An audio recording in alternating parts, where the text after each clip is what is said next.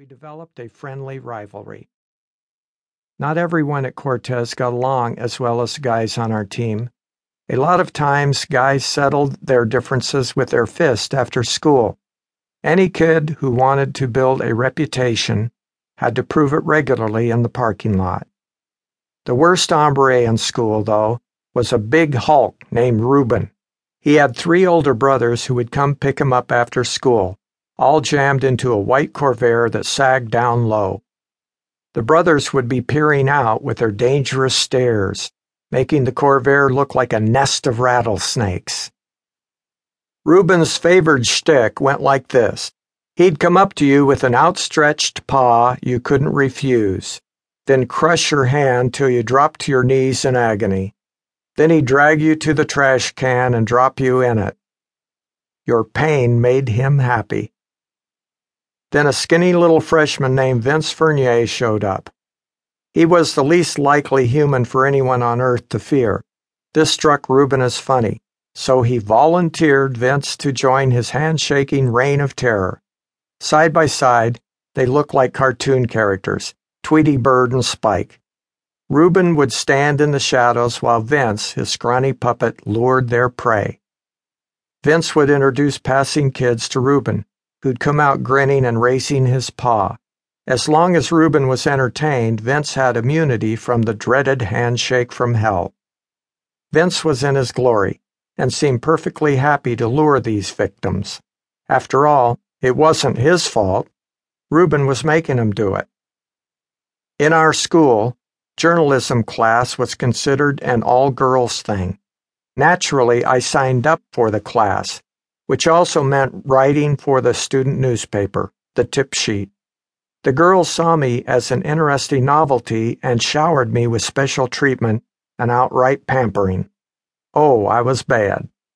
The girls didn't want me to get all stressed out over missing a deadline, so they'd write my stories for me. I even won an award for one. The guys on campus also gave me special treatment. They called me a pansy. John Spear gave it to me the worst.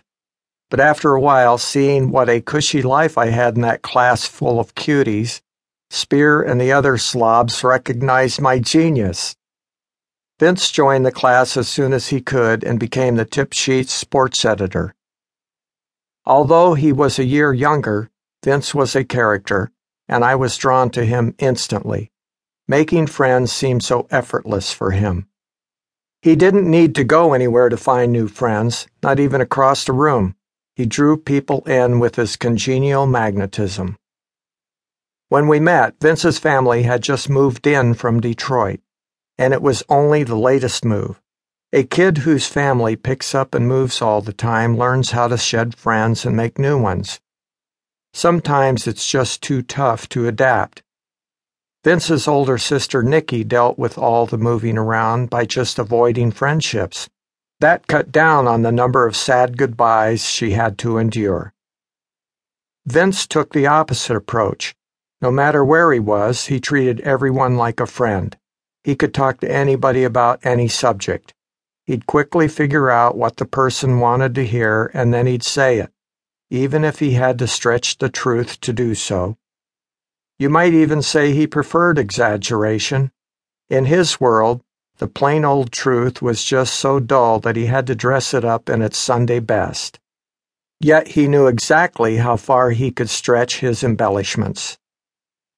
After all, his father, an aeronautics engineer, was also a part-time minister. He was a cool guy, though, with an interesting hairdo and a riverboat gambler's pencil-line mustache. Funny, in all the sketches that Vince compulsively drew, the characters often had that suave mustache. Vince and his father shared that duality of being strongly religious and extra hip. So with religion in the home, Vince believed in being truthful and would never have lied. This was not entirely out of respect for his father. He held the same beliefs. Yet, as I said, he did have a constant need to exaggerate, which he rationalized as a simple matter of making the truth more interesting. There's nothing bad about that. To make his enhancements believable,